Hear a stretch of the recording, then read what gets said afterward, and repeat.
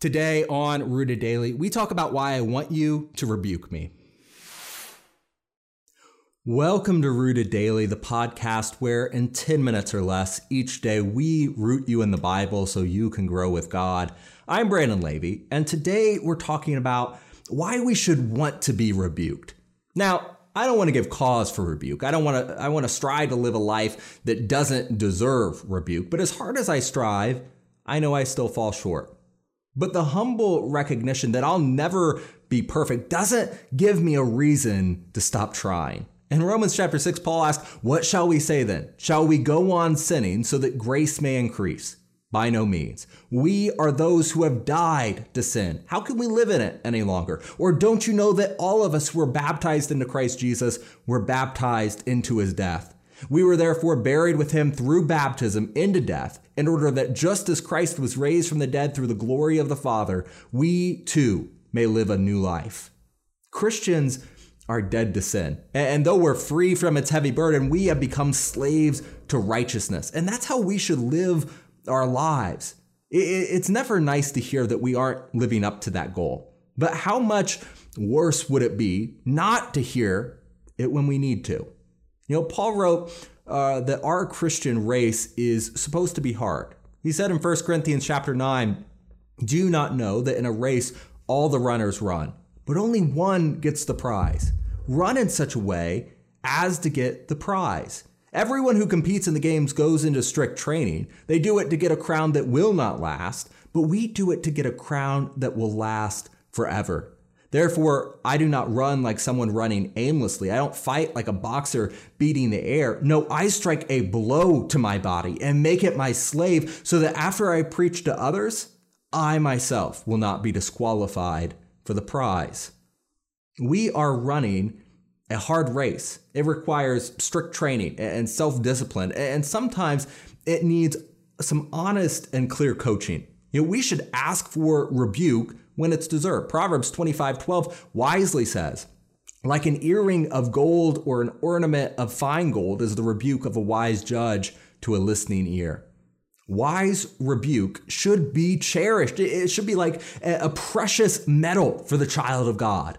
So our question for today is, how often do we say, "Rebuke me"? Who in your life is willing to reprove you? Are you cultivating friendships that are honest enough to allow for reproof?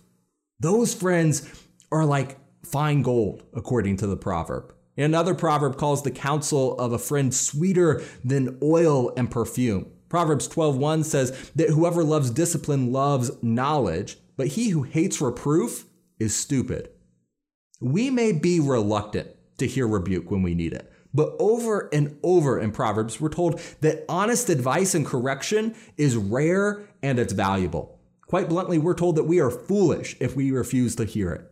That's not to say that it's in any way unnatural to be apprehensive about correction, but we have to overcome that unease if we want to mature in life and in our faith. Reproof is the only way we can do that over the long term, because just like everyone else, we aren't nearly as wise as we wish we were. Isaiah warns us, "Woe to those who are wise in their own eyes and shrewd in their own sight," in Isaiah 5, verse 21. And Proverbs sentences us saying, "Do you see a man who is wise in his own eyes? There is more hope for a fool than for him," in Proverbs 26:12. That's why the one who hates reproof is stupid, because we need more wisdom than what we have on our own. We need other perspectives than our own, and we need more strength than our own. Again, Proverbs says, "The ear that listens to life-giving reproof will dwell among the wise. Whoever ignores instruction despises himself, but he who listens to reproof gains intelligence," in Proverbs 15:31. Reproof is rare, it's valuable, and it's vital. And we need to constantly be building relationships that foster that kind of correction and encouragement. I have no doubt in my mind that that is one of the central purposes of the Lord's church. We are here to rebuke when rebuke is needed, to encourage when encouragement is needed, to take care of when care is needed, and so on. Proverbs 3:12 tells us, "See to it, brothers and sisters, that none of you has a sinful, unbelieving heart that turns away from the living God, but encourage one another daily, as long as it's called today, so that none of you may be hardened by sin's deceitfulness." Encourage one another every day. The word there could also be translated exhort, meaning to urge or encourage or even compel someone to do something or not to do something. Exhortations, they are not just encouraging sayings that you can get stitched into a throw pillow. They are calls to action. They're rebukes. If an exhortation doesn't immediately require anything from us, it might be inspirational. It might be a good conversation. It might even be encouraging, but it is not an exhortation yet. It could develop into that, but it's not there yet. We are not called simply to flatter each other or even encourage one another, but to say what needs to be said in order to defend people from sin's deceitfulness. We should rebuke others when it's needed, and we should ask for a rebuke for ourselves, because I don't want to ever turn away from the living God. The writer of Hebrews also makes it clear that this isn't a one-way street. We are to encourage, to exhort one another daily, and exhortations must be given and received by all Christians regularly. Yes, there are people who are more mature than I am physically, spiritually, and it feels more natural for me to receive more correction from them than I give. But no one is above reproof. We are all caught up in this dying world, and until we die or the Lord returns, the church is how we train for the battle we're in.